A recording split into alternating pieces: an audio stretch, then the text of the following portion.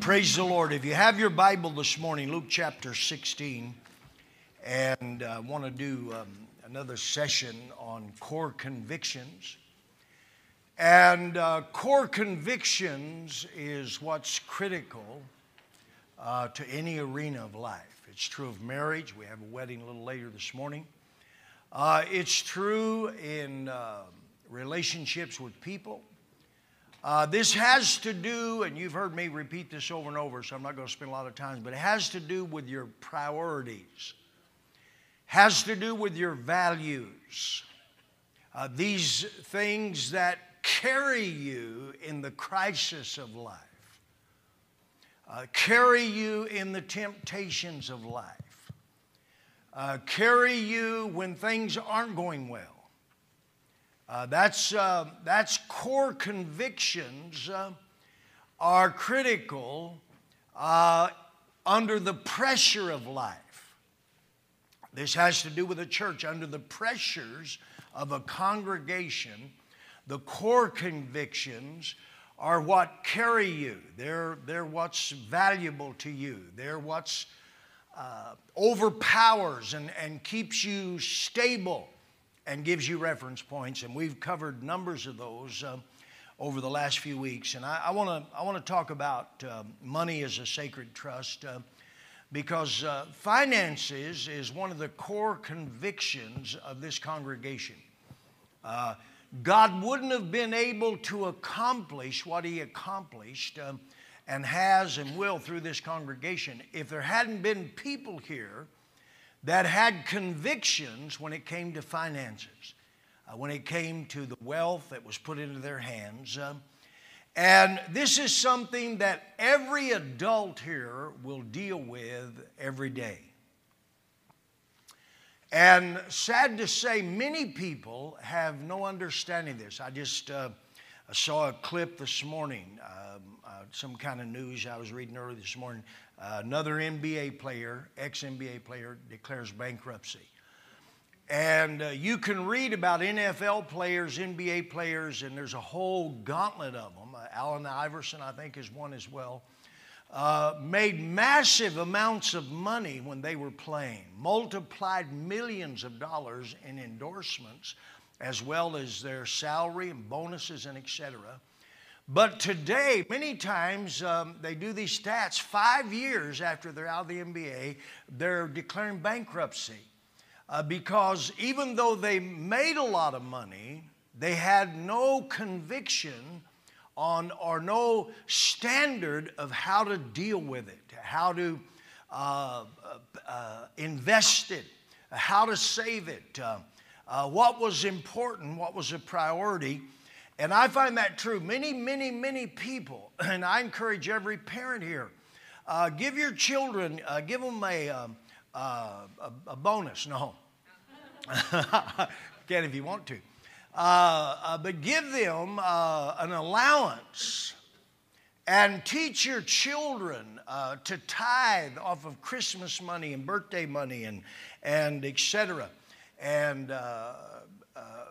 any income, teach them to work. Teach your children to work and give them some cash money and teach them how to handle money.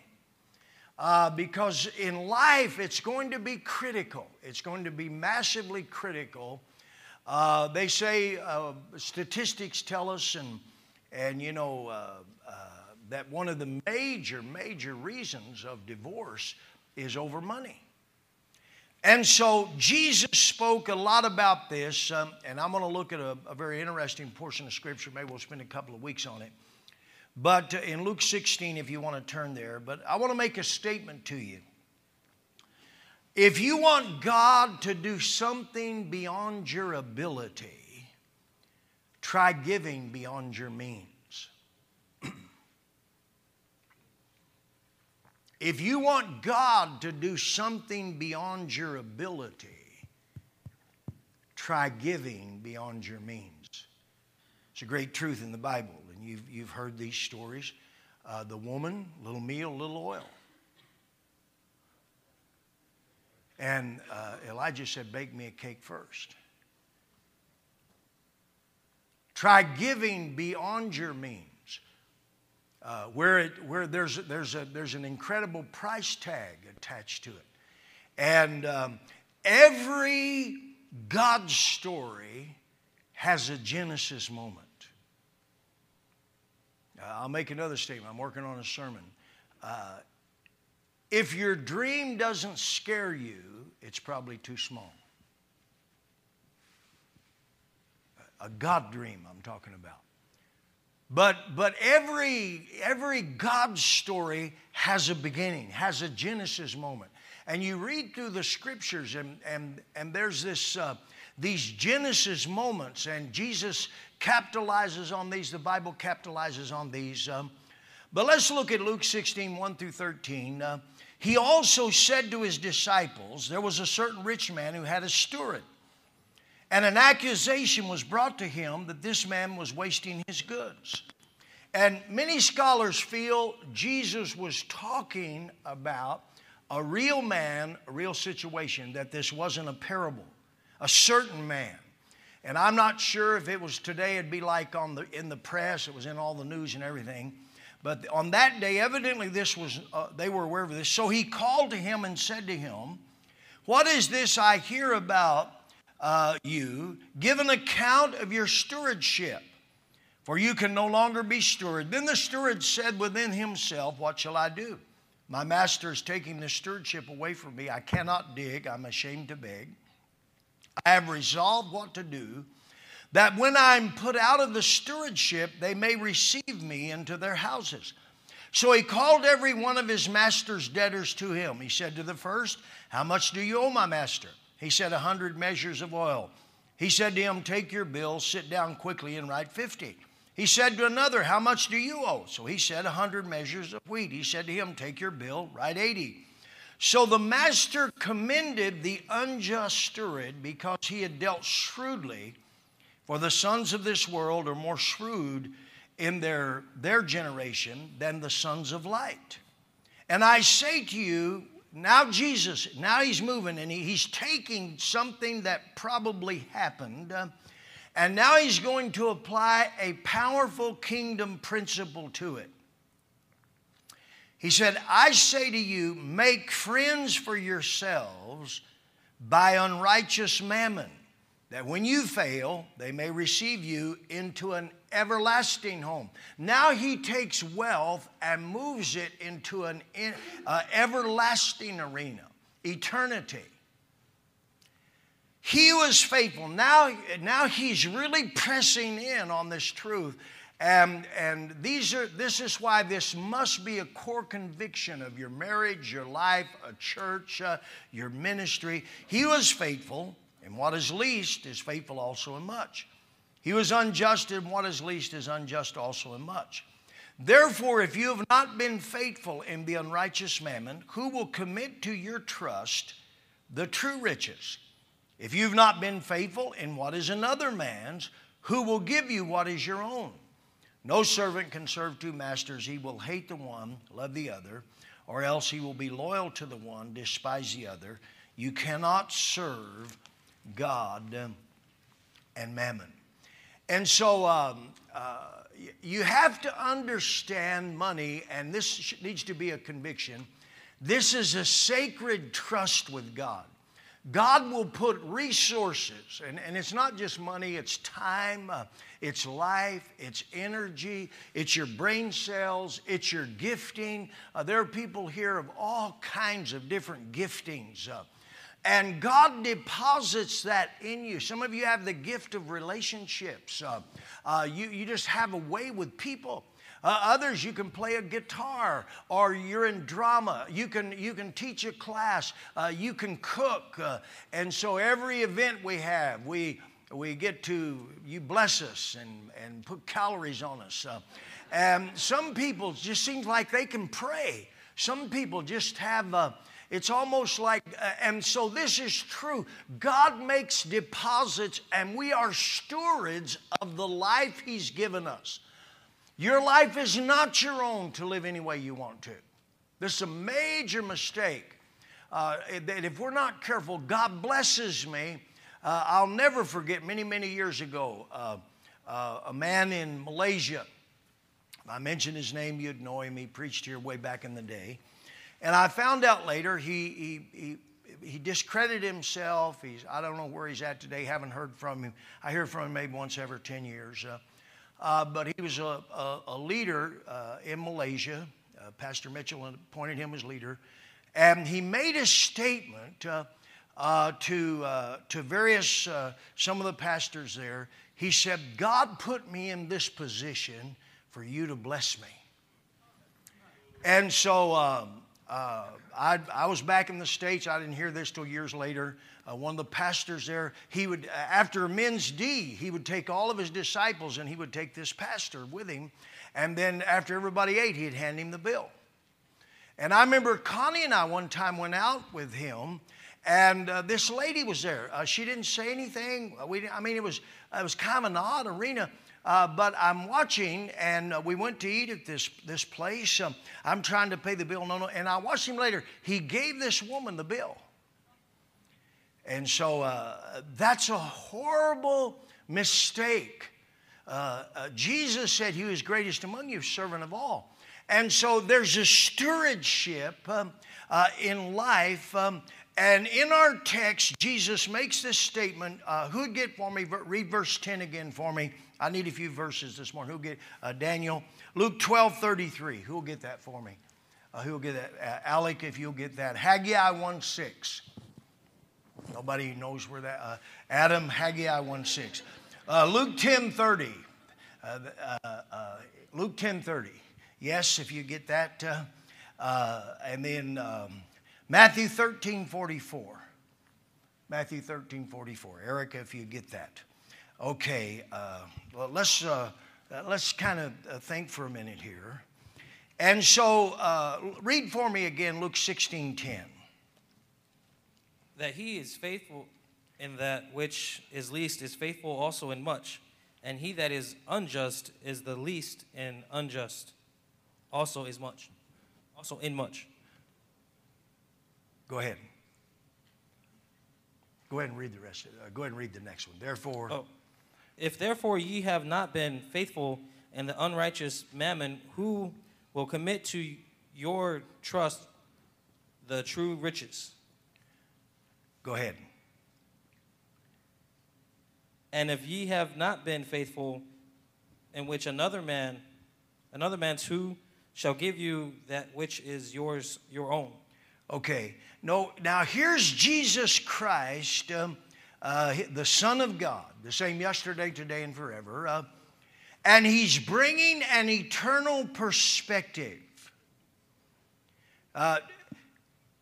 We're not just looking here at circumstances or economy or debt or unemployment or the markets or your checkbook or debit or whatever you use today, not what you can buy, can't buy.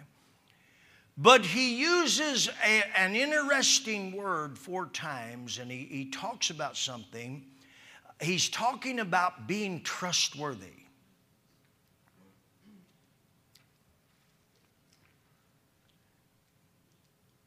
Can you be trusted? And this is the root of the same word where we get convictions. Remember, we're talking about core convictions. Do you have convictions when it comes to money?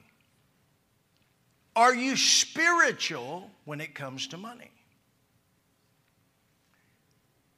Do you apply truth in your life when it comes to wealth? He said, I'm going to commit to your trust. Can God trust you and I with wealth?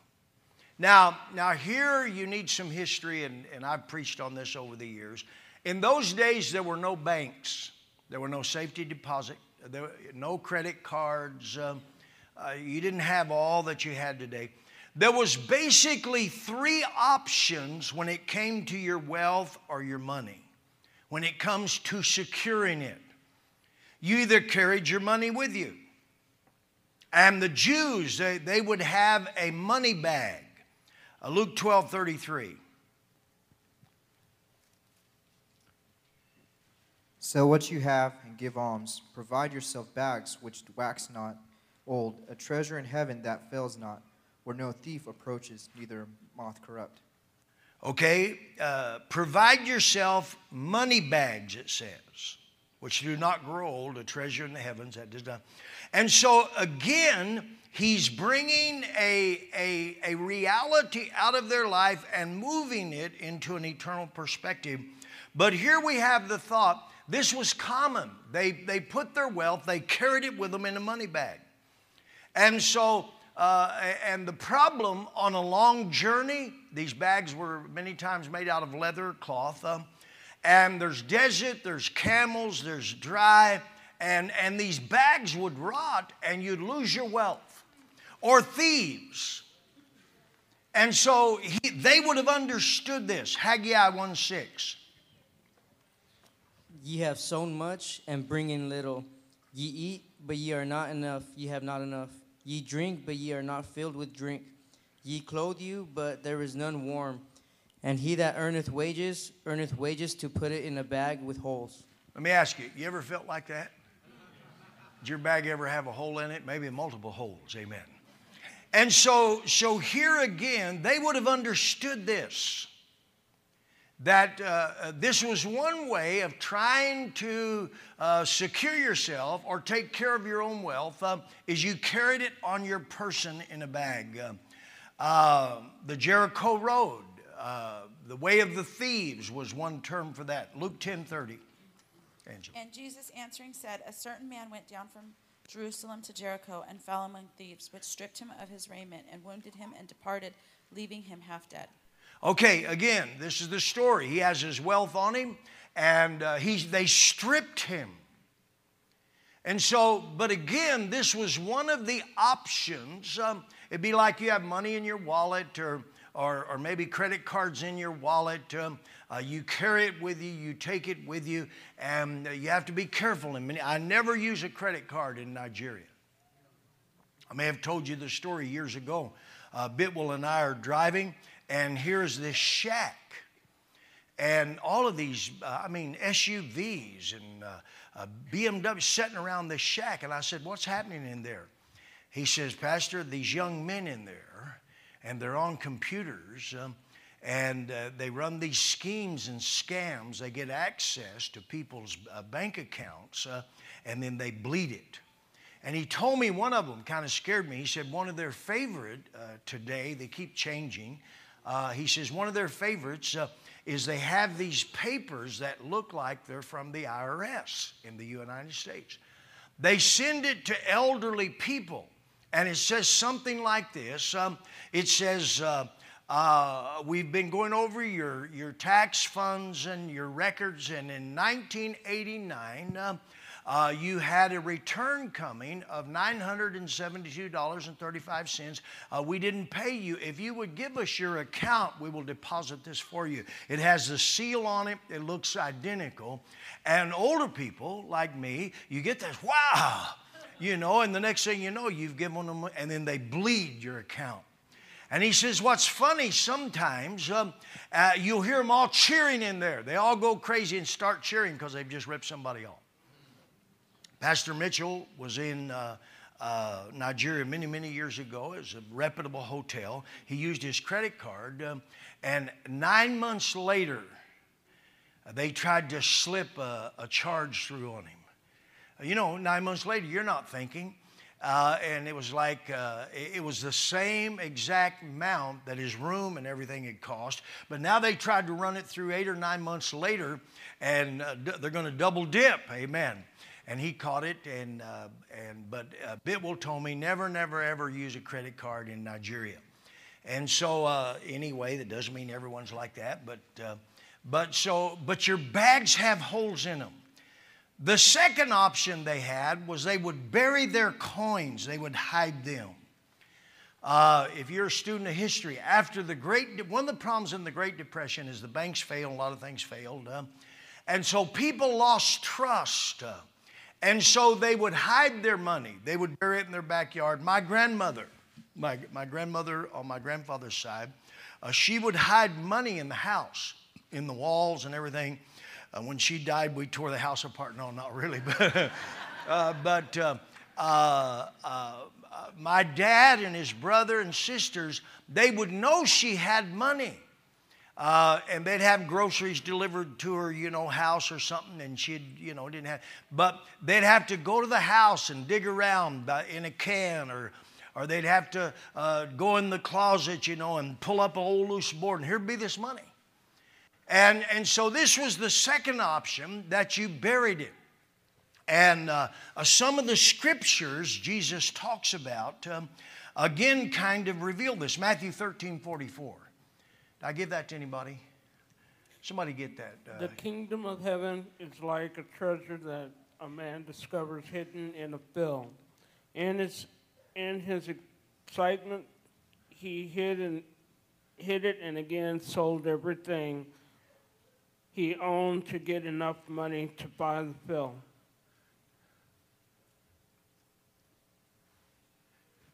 Okay. And so the kingdom of heaven is like a treasure hidden in a field. And so this is what he's talking about. Is someone hid this treasure, and then, of course, the story there, I'm not sure if he's plowing, what he's doing, and he kicks up this treasure, and it's of such value that he sells everything he has to find. A few years ago, there was a story. Richard Ruby, Pastor Ruby's the illustrator, and he used it. He may have even used it here. But in California, you may have remembered, can't remember, it's up north somewhere. This man and his wife, they're on their property. They've got this dog. And you know how dogs run around and sniff and scratch and kick.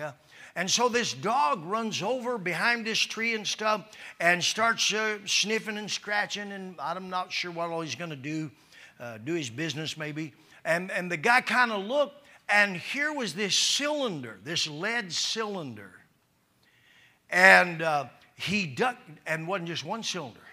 There's another cylinder, another cylinder, another cylinder, another cylinder, another. They were all filled with gold coins. And I forget how many millions. They were uncirculated practically, these gold coins. He never would reveal who he was. But I saw pictures of it, of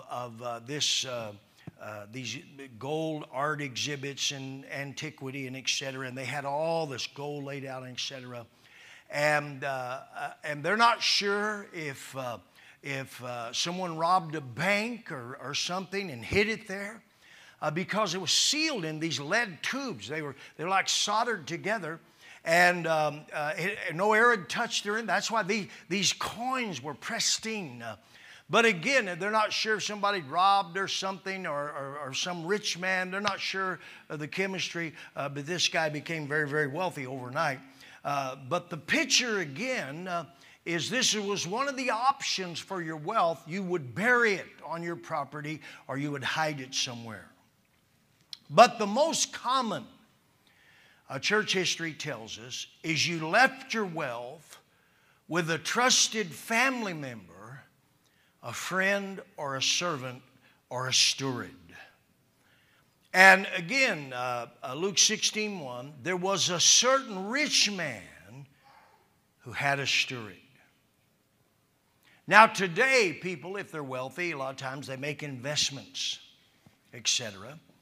But a steward was someone who he had access to your wealth, and he paid bills, he kept accounts, he purchased your household, he made sure, or it was a business, whatever it was, he would make sure everything economically runs smoothly. Like some of you wives may be in your own home, or some of you husbands, or if you're a single man, you have debt, you have income. And there's a term, debt to income, and all of these kind of things. And so let me ask you again, what kind of steward are you when it comes to money? What are you going to do with your tax return that you haven't even got yet? Adam's got this, they got this beautiful little boy, got a lot of hair like his mom and dad. It's not fair. Life's not fair. And someone saw Adam, I think it's Tom Thompson this morning, says, perfect for a tax return. You know. And so anyway, praise the Lord. I'm not sure what Tom was thinking about this morning, but anyway. But what are you going to do with it?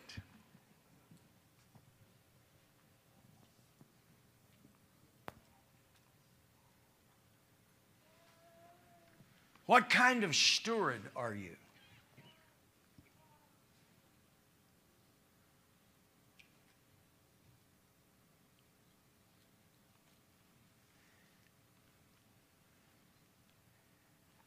Stewardship. But in those days, it was more than if you've just, in Malaysia, you've heard me talk about, in Malaysia, is interesting, they all invested in the stock market. I mean, people in, we get the newspaper in the church in the morning, after prayer, people be hanging out drinking coffee. You know, I'd look at the sports page, or maybe somebody want they all wanted, guess what they wanted? The stock page. It shocked me. But in Malaysia, you got to understand, a lot of women, there's a lot more women than men. They never marry. They go to work in these banks and et cetera. And in Malaysia, in maybe much of Asian culture, if you're unmarried, it's disrespectful if you move out of your home of your parents.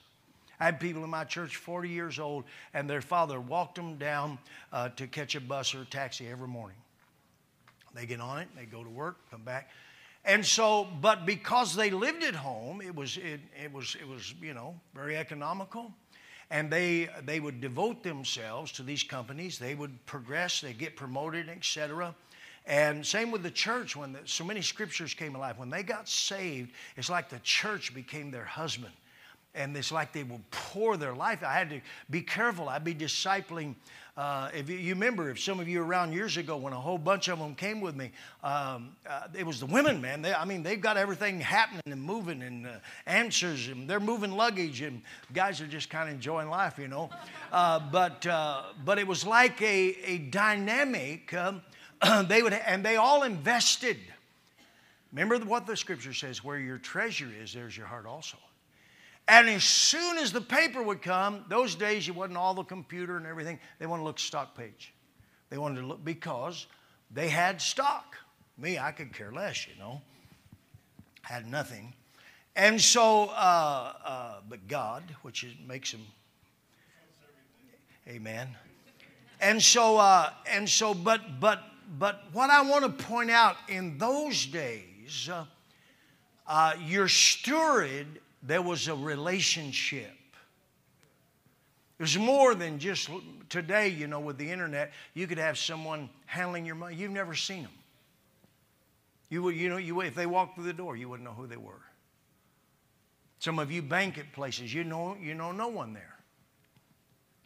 And so in those days, though, these people, they were trusted.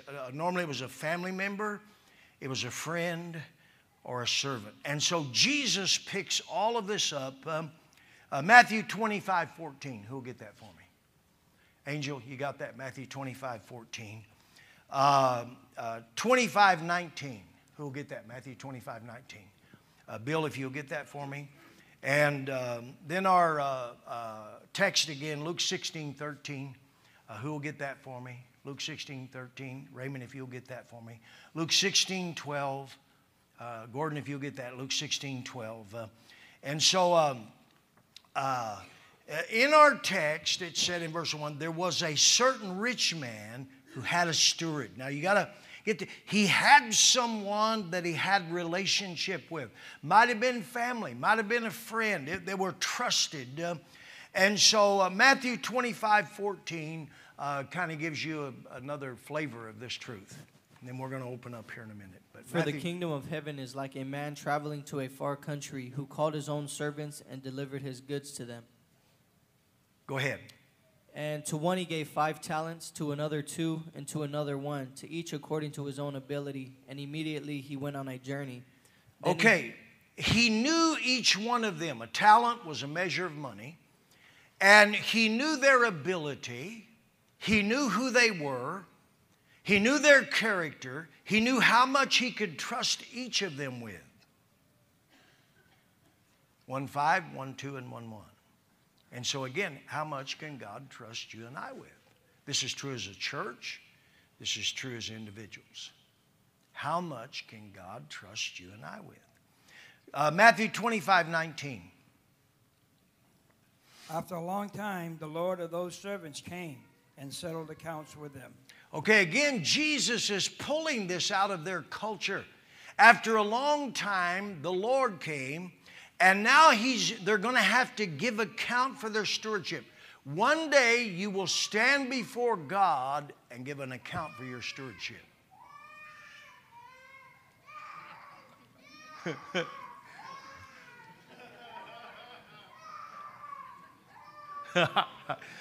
I'll never forget the story. One time, a little boy in church, and his daddy was, and he was screaming and crying, and of course everybody was listening. He said, "Pray for me, pray for me." He knew enough about church to cry out for prayer, huh? And so it says, but here's a picture again. One day you're going to stand before God and give an account for how you've managed the life God has given you, how you've spent it, how you've invested. Every one of us have a life to live, and you will choose how you invest it. You have time. You've heard me say this many times. You have time. You have an intellect.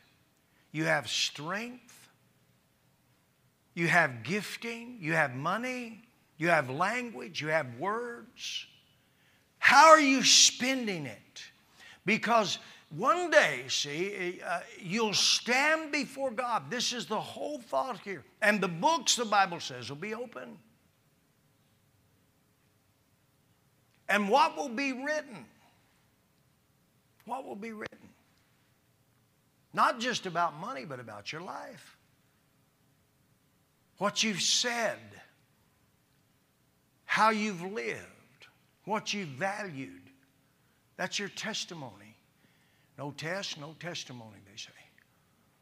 So how have you spent the days?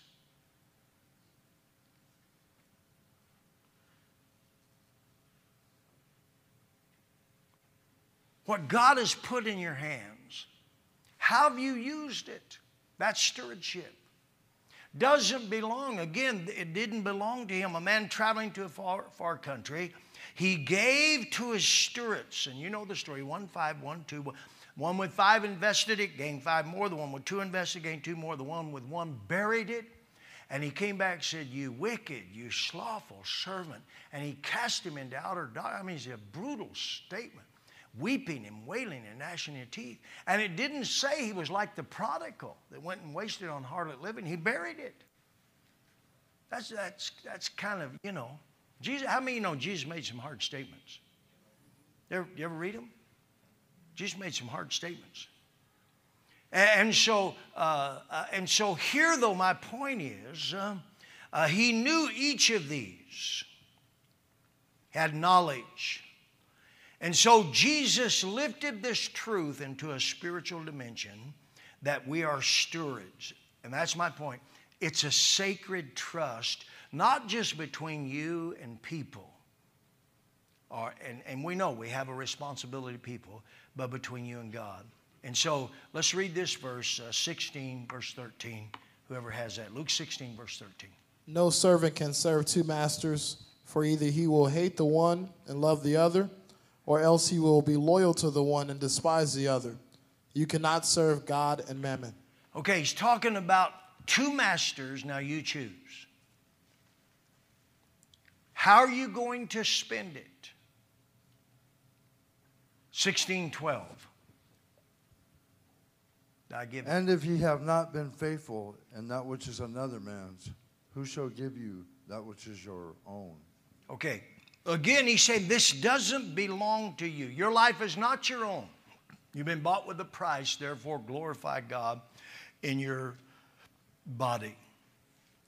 Anybody here ever worked in a bank? Anybody here work as a teller? Anybody? Anybody work in a bank? I've talked to people who are tellers. I know in various of our churches they have people who are tellers. And they train them, it's not money. It's numbers. It's not money. It's just paper. It's not money. Today, of course, it's... How many read that thing? Was it Wells Fargo? Did you just see that?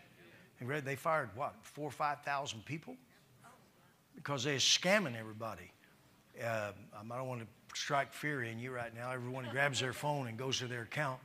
But what they were doing is they were employees, and it was widespread.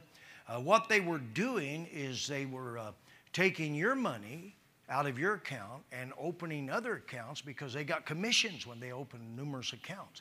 And then once it was open, and they'd put your money back. Or then they would charge you overdraft. And they got money off of that. In other words, you wrote a check or you made a debit and you didn't have the money in there, so now they're charging you an overdraft. And so it was millions and millions and millions and millions. I forget how much penalty. I would be surprised if there wasn't a class action lawsuit or something. But my point is, when you work in a bank, and I haven't talked to anybody, but used to, when they handled a lot of cash, you could never start thinking it's money. Wow. My money. I could take this. It's in my hand. Temptation, see? And so, but they trained them. It's not your money, but the whole thought was it's just figures and business. It's not real to you. And that's how they would try to insulate probably greed and selfishness and temptation and all kinds of things. But the thought is in this whole text that it doesn't belong to you and I. It's not yours to spend any way you want. That's one of the things tithing does. Tithing, we know, cuts covenant with God, and there's a lot of things. But one of the things, when you begin to tithe, there's a spiritual defense goes up. That God, this all belongs to you. I'm honoring you because you gave it to me, and it all belongs to you. So I want to stop right here, and for next week you can notice the terminology he used here was terms of relationship, faithful, trust, etc. Questions, statements, insight, Benny.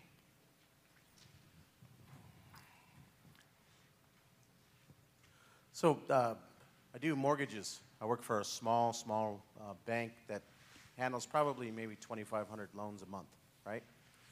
And probably 90% of them have what they called escrow accounts or impound accounts, where your taxes, your insurance are set aside on a month-to-month basis. You actually pay for them divided by 12 on a monthly basis. Talking about if you're buying a house or something. Correct, yeah, right. Yeah, anyone here, you're buying a house, that's common. Correct. So instead of coming up once a year or twice a year when your taxes are due. So what's funny, one of the things that happened during the foreclosure meltdown, our business is heavily regulated now, right? So I have to be personally licensed for each state as well as on a federal level. So it's almost like being a lawyer in a sense. You have to pass exams on a year-to-year basis.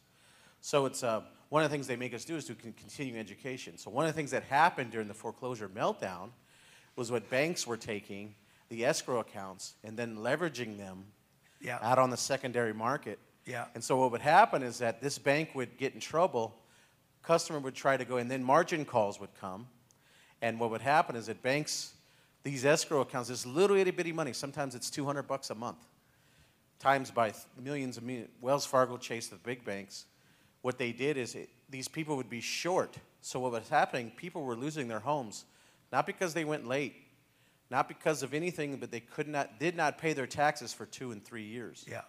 And so the word steward, there's two of them. There's a noun and a verb. So steward is someone who does this, and then a verb is the action of stewardship. And so what's amazing is that now, like we as a bank, what we have to do was we collect escrows. Legally, we're not allowed to touch it. We actually have to put it in what they call a trust account. Yeah. With that person's name, so it's secure, they have access to it, all that type of stuff. So it's interesting how what you're saying is talking about stewardship. It's not just who we are. It's what you do. It's what we actually do. Yeah. Yeah, we have here, like on our World Evangelism account, it's a totally separate account. Everything that comes from the field, everything that comes in here is totally designated to church planting and world evangelism.